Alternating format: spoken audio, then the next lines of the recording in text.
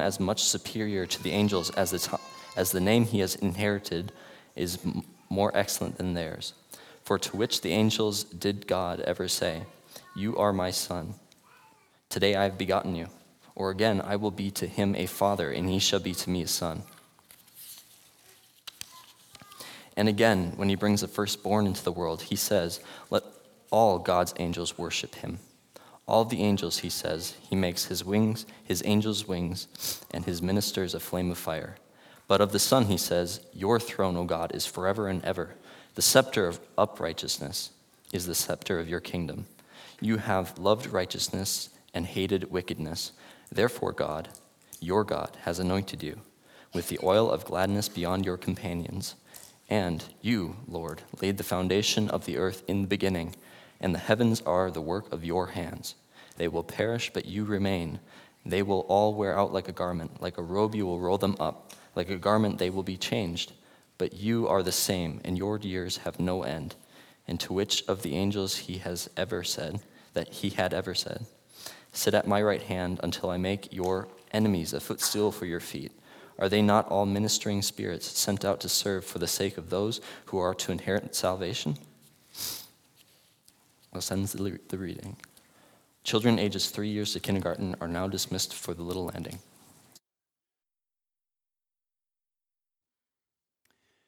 Merry Christmas, Faith Family at the Landing.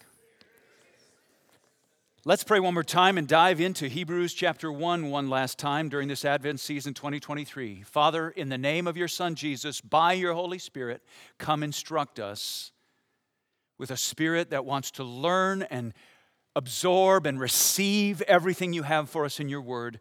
Draw to faith those who are in this room who are not yet trusting in Jesus Christ. Strengthen the faith of those who are in this room believing in you, but asking for you to help their unbelief.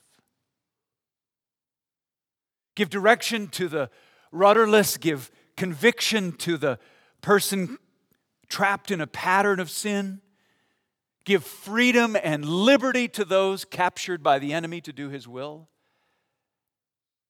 Give clarity of mind to those deluded by 10,000 dark philosophies in the world and all over the internet and on 10,000 more podcasts. Strengthen and unify your church like a mighty cyclone where your spirit whirls us into a tight, sharp, powerful tool of worship and praise upward to you and destroying of every evil stronghold when we touch the earth.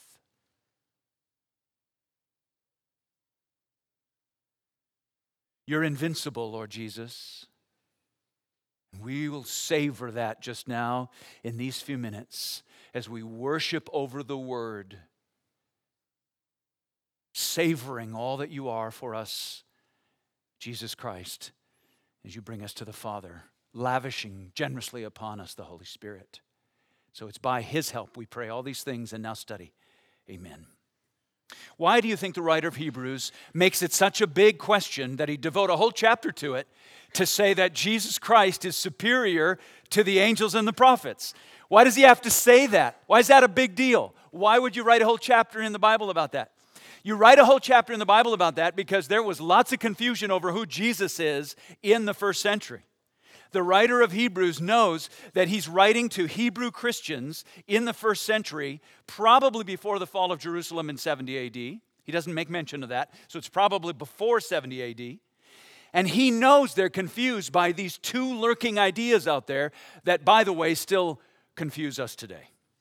Idea number one, Jesus is a real person. He was born to Mary, adopted by Joseph, and he was a cute little baby born in Bethlehem. He can't hurt a flea. He's meek and mild. Don't be afraid of him. We like him. We could use lots more Jesuses in world history.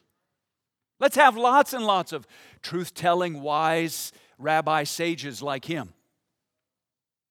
True, but a lie. True, but a lie. There was another group that said, oh no, we don't even know if he had a body. It isn't even important that he had a body. We don't even want to picture his body of God somehow brutalized and crucified, dying on the cross, going into the grave. That doesn't compute. We don't even need to think he had a body. Let's just think about him as a spirit. Let's try to relate to him in some kind of mystical, spiritual way. We don't need to have Jesus with a body. Who knows? Maybe his being born to Mary and Joseph is just all a legend. What's really important is that you meet him spiritually. He's God and he's God's spirit, but he wasn't really man. He wasn't really physical. He was more mystical, and that's everywhere today, isn't it? Books sold at every major Christian bookseller lie about Jesus by saying you can connect with him in some kind of weird mystical way. Entire wings of the church are trying to say, let's not talk about Jesus and all the bloody death on the cross. That's too gruesome. That's too stark and dramatic and shocking and scandalous. Let's talk about the mystical Jesus, who can be what you want him to be in your personal experience of him. True, sort of, but a lie. The writer of Hebrews, and my burden together, I believe, guided by the Holy Spirit, is this: hold together and never separate in your mind, Jesus is fully God and fully man. Don't ever let that go. Don't ever let it go in any conversation. Don't ever let it go in any Bible study. Don't ever let it go in anything you write or read. Don't ever let it go in any conversation with your children or with your spouse or with your parents, with your roommates, your coworkers. Don't ever let it go online. Don't ever let it go anywhere. Jesus is fully God and he's fully man. When you come to worship Jesus born to Mary, you bow before the newborn Christ and you are worshiping God, the God of gods, eternally begotten Son of the Father. When you come to bow and worship before the newborn child, baby Jesus, he's fully man. He took on flesh in order that it might be torn and bleed and die on our behalf. The gospel is gutted. The Christian faith is gutted. Your existence is gutted. Our hope and our future in heaven is gutted if Christ is not fully God and fully man.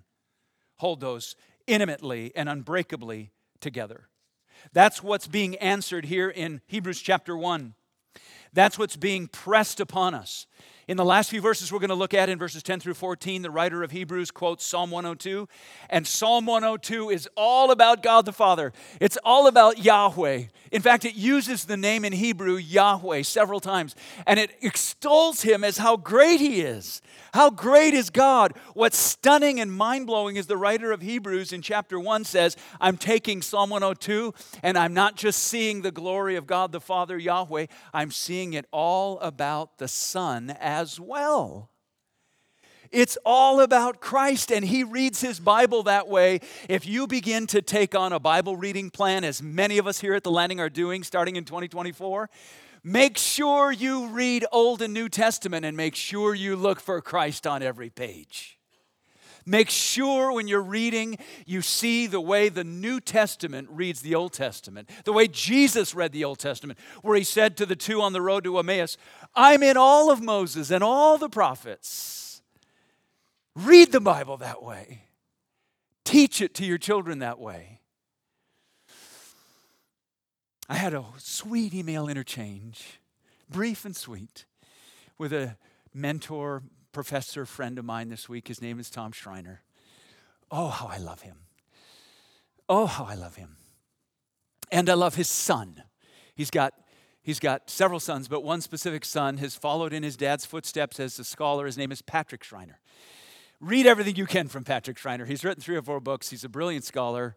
Highly commend Tom and his son Patrick. Patrick wrote an article. It's in this current issue of Christianity Today. I read it online. You can read it for yourself. It's fascinating. I commend it. In which he said, we've completely misread the nativity scene. We think we're being biblical when we go up to the nativity scene and start picking it apart.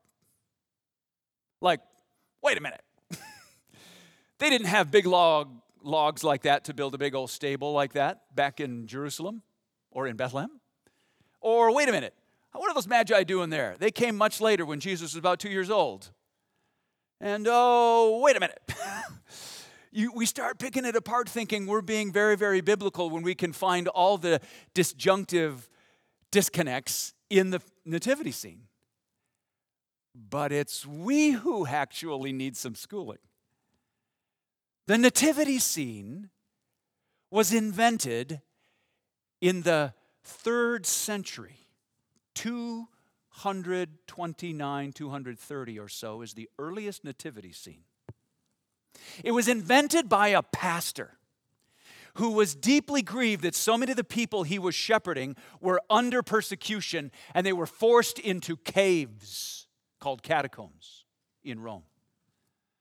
This pastor decided he would draw, and then ultimately there was carvings of the nativity scene that you and I even see today, 1,800 years later. It showed either a cave or a cattle stall, a manger, and it showed Mother Mary and Father Joseph, and it showed shepherds, and it showed oxen and donkeys and sheep and maybe a camel and some wise men or magi, and it showed a star over the place where the baby lay. And all of that was not an attempt to be chronologically accurate. That's the way modern Americans think. Undo that in your mind. It's not helpful. It was all an attempt to get the meaning of the whole Bible, Old and New Testament, into one little scene. It was not altogether different than when persecuted Christians would drag their toe from their sandal in the sand in the shape of a fish, which in Greek is the word ichthus. That's what the Greek word for fish is. And it has the acronym Son of God, God's Son, our Savior. It was the gospel captured in one little cryptic fish sign on the ground. So also the nativity scene created by this pastor was meant to encourage persecuted believers who were huddling in caves, scared that they were going to be killed because they followed Jesus Christ and were called atheists because they didn't worship Roman gods. By the way, the pastor was martyred himself on February 14th, 229. His name was Valentine. He loved his people so deeply that he wanted them to see the gospel in the picture of Christ's birth. I'm going to use that nativity scene image that you've got in your head right now as an outline for looking at the glories of this God-man, Jesus Christ, on display for us in the final paragraphs of Hebrews 1. The writer of Hebrews 1 is climaxing his development of his teaching on who Christ is. He's the God and man. And ultimately, what we're going to see in these next few verses is that the Son is invincible. The Son is invincible. Nothing can come against him, thwart him, or impede him. No enemy threatens him successfully. The Son is invincible. You can see the invincibility of the Son in 4 ways. Look at me, verse 10 with me first. You, Lord, laid the foundation of the earth in the beginning, and the heavens are the work of your hands. That's Psalm 102. And now the writer of Hebrews says, Jesus, you did that too as the Son eternal. You, Lord, laid the foundation of the earth in the beginning, and the heavens are the work of your hands. What he means by this is all the earth and all creation around us is evidence that the Son is undeniable. You can look at the human body. You can look at tiny babies being formed by God in their mother's wombs through intrauterine photography. You can look at the telescopes that show us far away galaxies and stars. You can look at nature and cells. You can look at all the interworkings of atoms and molecules and neutrinos and quarks, and you can see the heavens are telling the glory of God. In fact, the heavens are telling the glory of Christ. He's undeniable. He laid the foundations of the earth in the beginning. He says laid the foundations because everybody is curious. Human beings of all stripes and sorts at all times all want to know, where did the earth come from? Where did I begin? Where did time begin? Where did the first matter begin? We're all curious as part of being in the image of God. The writer of Hebrews says the answers are found in Christ. He laid the foundations of the earth. Everything beautiful and wonderful in the earth, everything that happens, every glorious thing that is violated by war and hatred and sin and darkness that causes grief, everything on the earth has its foundations laid in Christ. If you come before the Scriptures and ask the question, who created the world and where did it come from? You're invited to come before the manger, as it were. You're invited to come before the child lying in a manger, newly born. And He there is not only the creator of the world, He's the sustainer of the world while He lays there. And He invites you to bow before Him in worship. Do you have eyes to see and a heart to rejoice that while He lays in His mother's lap, He's sustaining the very world in which He lives? Breathtaking. Worship the undeniable Christ. This is why the writer of Hebrews puts Him higher than angels, than prophets, than all persons. He's invincible. One reason is because He's undeniable. You can see this, can't you?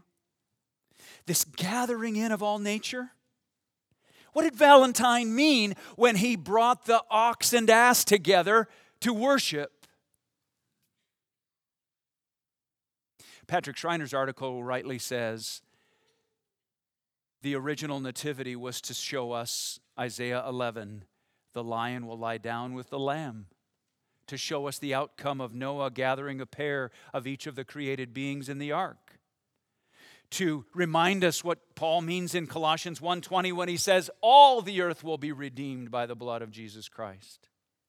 There will be a day when this child will grow, he'll live a righteous life, die, rise again, reign at the Father's right hand, and bring the kingdom to come, and then the lame will walk. Nations will be united. Death will be no more. All will be resurrected, some to life and some to eternal judgment. The blind will see, the dead will live, and the earth will be renewed.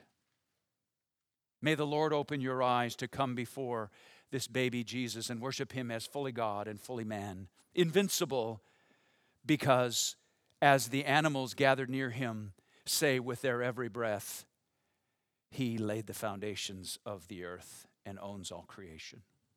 The heavens declare the glory of God, and the sky above proclaims His handiwork. Day to day pours out speech, and night to night reveals knowledge. There is no speech, nor are there words whose voice is not heard. Their voice goes out throughout all the earth, and their words to the end of the world. In them He has set a tent for the sun, which comes out like a bridegroom leaving his chamber, and like a strong man runs its course with joy. The sun is undeniable. That's one reason why He's invincible. Another reason why He's invincible comes from verse 11. The sun is unstoppable. They will perish, still talking about the heavens and all that's in them, but you remain. They will wear out like a garment. Peter says it this way in his second letter to his readers in 2 Peter 3:7, but by the same word the heavens and earth that now exist are to be stored up for fire, being kept until the day of judgment and destruction of the ungodly. He goes on in chapter 3, Peter does, but the day of the Lord will come like a thief in the night. Then the heavens will pass away with a roar. Heavenly bodies will be burned up and dissolved, and the earth and the works that are done on it will be exposed. Jesus, like a mighty warrior victorious in battle, will take the heavens and all that exists in them, angels and demons and all creation, humanity and all, and He will roll it up like a scorched battle flag and say, you've done your purpose, you've served well, it's now my time to renew you. You remember the end of Revelation chapter 6? It's the Lamb who will bring about this destruction at the end of life and time. Listen as I read famously to our hearts as we studied Revelation not many months ago. The sky vanished like a scroll that is being rolled up, and every mountain and island was removed from its place. Then the kings of the earth and the great ones and the generals and the rich and the powerful, everyone, slave and free, hid themselves in the caves and among the rocks of the mountains, calling to the mountains and rocks, fall on us, hide us from the face of him who is seated on the throne and from the wrath of the Lamb. For that day of their wrath has come. Who can stand?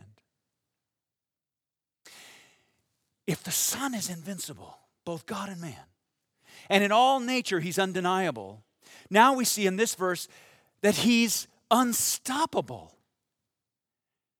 Anyone who comes against Christ, this little, delicate, hungry, crying, sleeping baby, whoever comes against him, they will be crushed into pieces and he will remain.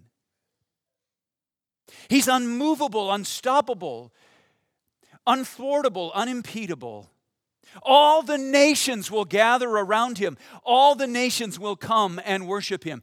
All the nations will bow the knee, stunned and enwrapped and overwhelmed by the glory of his might and fearful of his just wrath. What would you pick in the scene of the Nativity to represent this judgment over all creation by an unstoppable, invincible Christ? I picked the Magi. Coming from the east, educated enough to read and to know of the prophecies, coming to worship the newborn king. The Magi, representing all the nations of the earth, all the nations who by their very design try to stop the cause of Christ, hinder the cause of Christ, hinder those made in the image of Christ, and defame and dishonor them in 10,000 new creative inventions of evil. The nations, the rulers, the educated, the wise, all who think themselves something will come before the delicate yet unstoppable God-man, Jesus Christ, and find him absolutely invincible. Praise the Lord. Praise the Lord from the heavens. Praise him in the heights. Praise him, all his angels. Praise him, all his hosts. Praise him, sun and moon. Praise him, all you shining stars. Praise him, you highest heavens and you waters above the heavens. Let them praise the name of the Lord, for he commanded, and they were created. The Son remains forever. He's unstoppable. Nothing thwarts his plans. So Peter asks, how then shall we live in view of this burning that's going to come and destroy this rolled up battle flag, scarred and scorched, and unfold a new heavens and a new earth? How then shall we live? Peter gives his own answer, doesn't he? You might remember how Peter gives it. He says, since all these things are thus to be dissolved, what sort of people ought we to be in lives of holiness and godliness? The answer to the question, how do we live knowing the fire's coming? We smell the oncoming fire in our prayer lives. And in lots of Bible passages, we open the Bible and the fragrant aroma of smoke comes up and we say, there's a fire coming. No floods, but a fire. How do we live? We say, Lord, I dedicate my life to you. That's what it means to be holy. I devote myself to you. Holiness, fundamental definition of holiness is devoted, which then entails separating yourself from others. But the fundamental definition of holiness is devoted. Godliness. Devote yourself to what? To the image of God we've seen in Jesus Christ. I'm going to live like him. Transform me, Lord, from one degree of glory to another into your Son. As I gaze upon him, that's what you pray. May my job, may this illness, may my relationships, may my financial struggles, may my thought life and my reading, may my view of myself and my view of others, may everything in my life be used by you, dear Lord, to cause me to grow from one degree of glory to another into the image of Christ. The invincible God-man, who is undeniable in all nature and unstoppable, even as the Magi come and worship him, proclaiming that one day all the nations will come.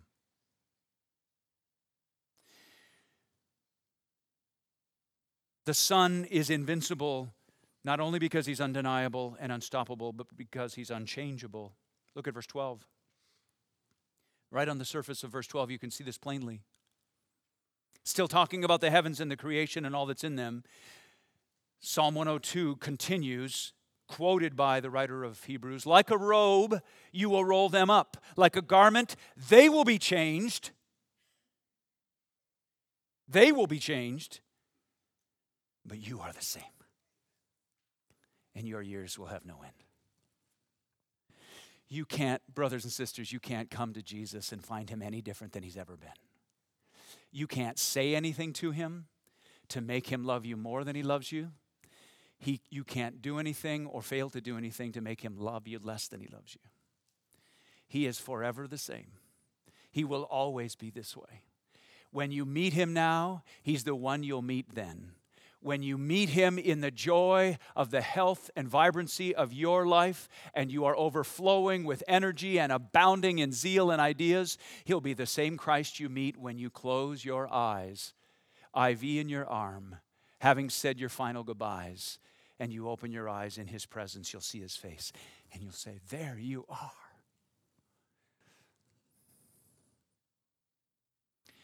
Angels change. Humans change. The earth will change. All reality changes, but Christ stands the same yesterday, today, and forever. Hallelujah. Nothing stops him from loving you with all he is and all he has. Every promise of Christ in the Old and New Testaments given to those who are the true Israel, believing by faith out of national ethnic Israel and all Gentile nations, is true and secure and backed with this promise that I'm the same yesterday, today, and forever. Everything else changes, but I'm unchangeable. You can't find me in a bad mood. You can't find me tired or grumbling. You can't find me lacking anything. I am always perfect and overflowing in love and in grace and in peace and in holiness, in truth and in joy. Who would you pick around the nativity to describe this image? What do you think's going on in Pastor Valentine's head when he wants his people to be so encouraged and he smells that they're starting the funeral pyre and the martyrdom fires for him to stand at the stake and burn from his feet up to his scalp? What would he put in the image to make sure his people would remember that Jesus Christ is the same yesterday, today, and forever and unchangeable? I picked Mary and Joseph. Mary and Joseph are both out of the tribe of Judah, and they're both recipients of the promises made all through the Old Testament, and there they are holding the Christ child. Mary read her Bible carefully, and she knew well the promises, and she lived them and loved them, and here she is. Imagine the way her heart is overflowing. Imagine the way Joseph, who loves her deeply and knows just by being her husband, he is going to come under all kinds of false accusation and attack and persecution. What did you do, Joseph? You're not even married yet, and you're having a child. Didn't we teach you better than that, Joseph? You don't understand. Of course we don't understand. Of course you'd say that.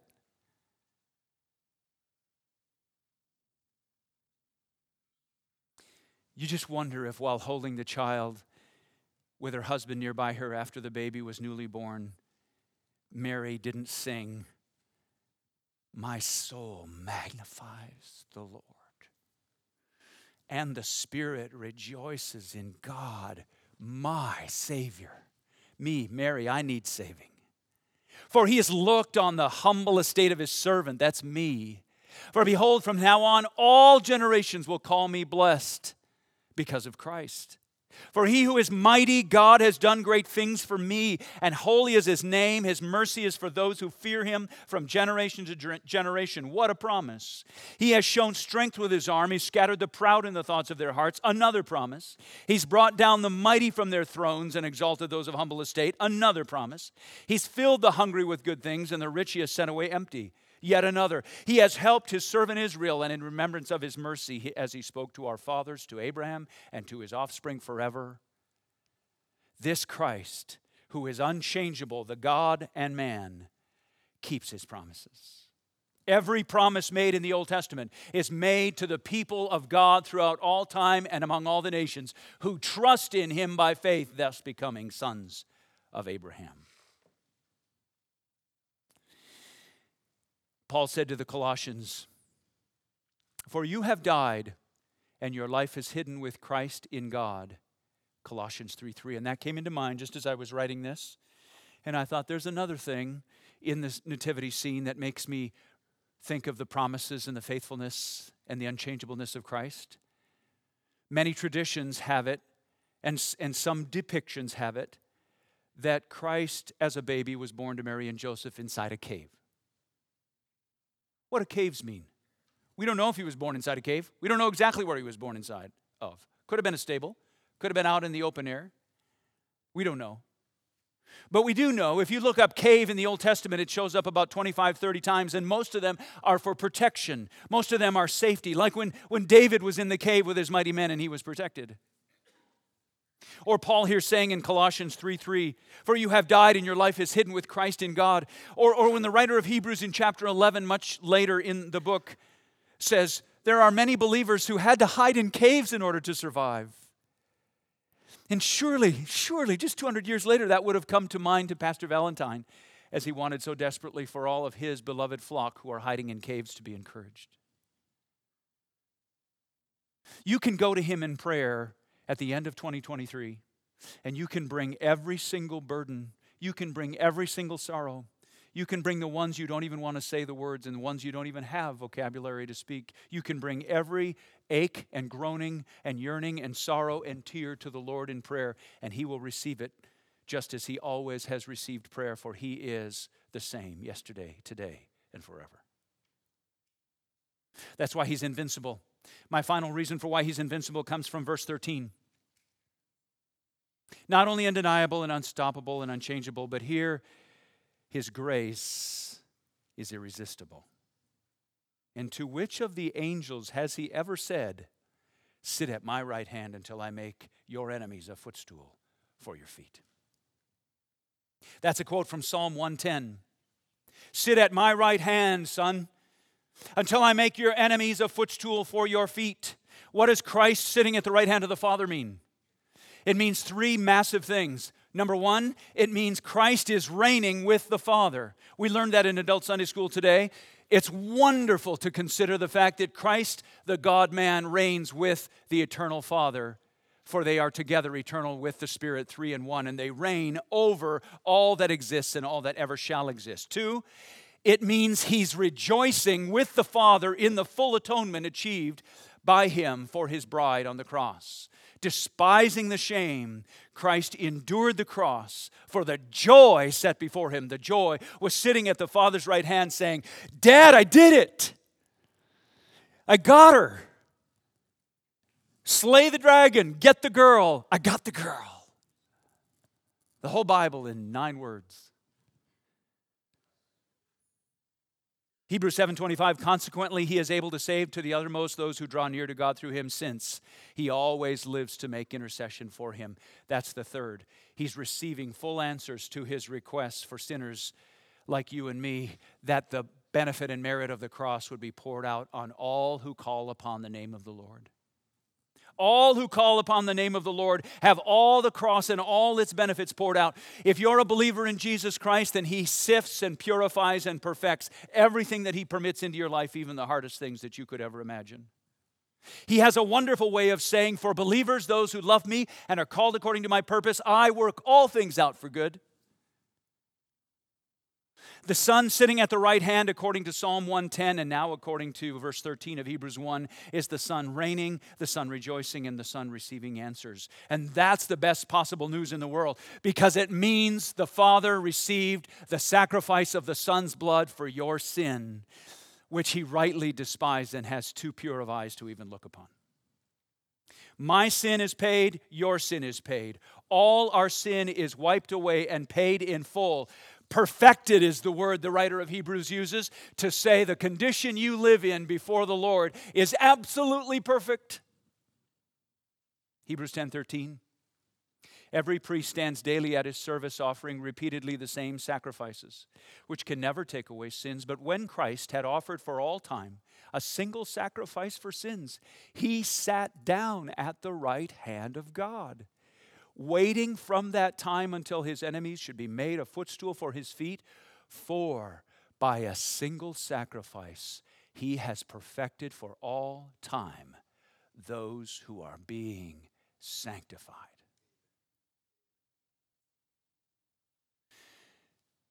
Do you know the beginning of the solving of every struggle in your heart? The beginning is this verse. If I'm trusting in Jesus Christ, I stand before him perfect, complete. My positional standing is glory.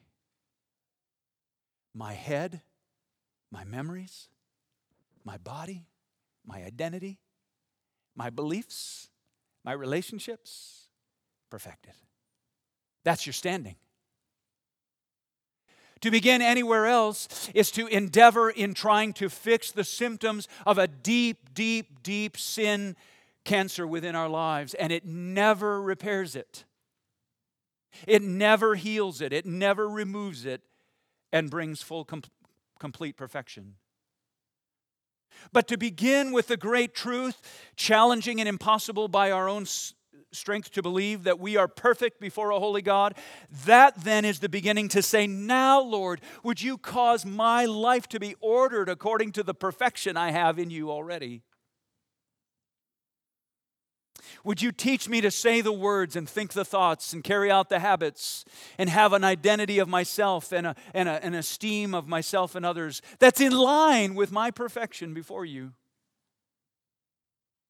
The Son sits at the Father's right hand, and he prays down all of these and countless more blessings down upon the people of God for whom he has died and who have trusted in him. What would you pick in the nativity scene to signify this? Well, I first picked gold and frankincense and myrrh because it made me think about the kingship of Christ, and the frankincense and myrrh made me think about his worth and the fact that he was buried with 75 pounds of spices made of these, and how fragrant it would be for these spices to waft, as it were, heavenward and be like the priestly prayer that he's praying on the right hand of the Father for me and for you, that we would remain faithful to the end, and he always receives yes to his answers to prayer. But then I thought it's Jesus himself. It's the Christ child.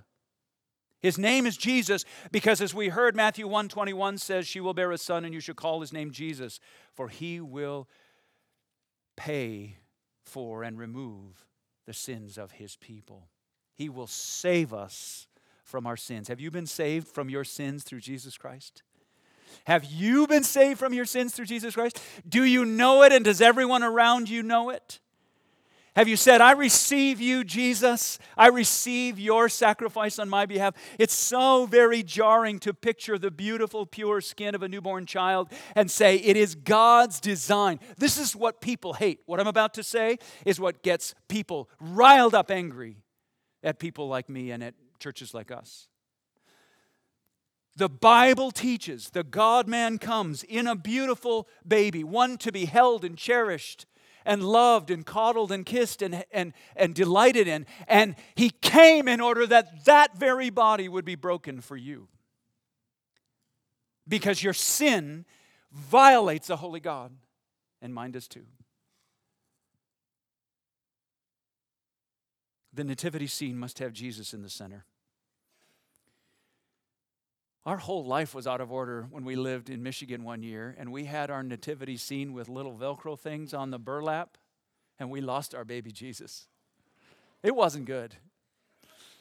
We all were looking. Did we ever find it? Twice we found it. We lost 2 of them. The truth comes out. Some enemies remain. God doesn't overcome their resistance. He permits it to continue even to final destruction. And as Jesus stands at the right hand of the Father, the God-man, fully invincible, all his purposes achieved, all his plans unfold, all his promises kept, all his glories revealed. Some enemies remain. Hebrews 2 says it this way, now in putting everything in subjection to him, that is the Father putting everything under Christ, he left nothing outside his control. Christ is absolutely sovereign. At present, we do not see everything in subjection to him, and that's the struggle of the recipients of this letter and ours as well. But we see him who for a little while was made lower than the angels, namely Jesus, crowned with glory and honor because of the suffering of his death, so that by the grace of God he might taste death for everyone.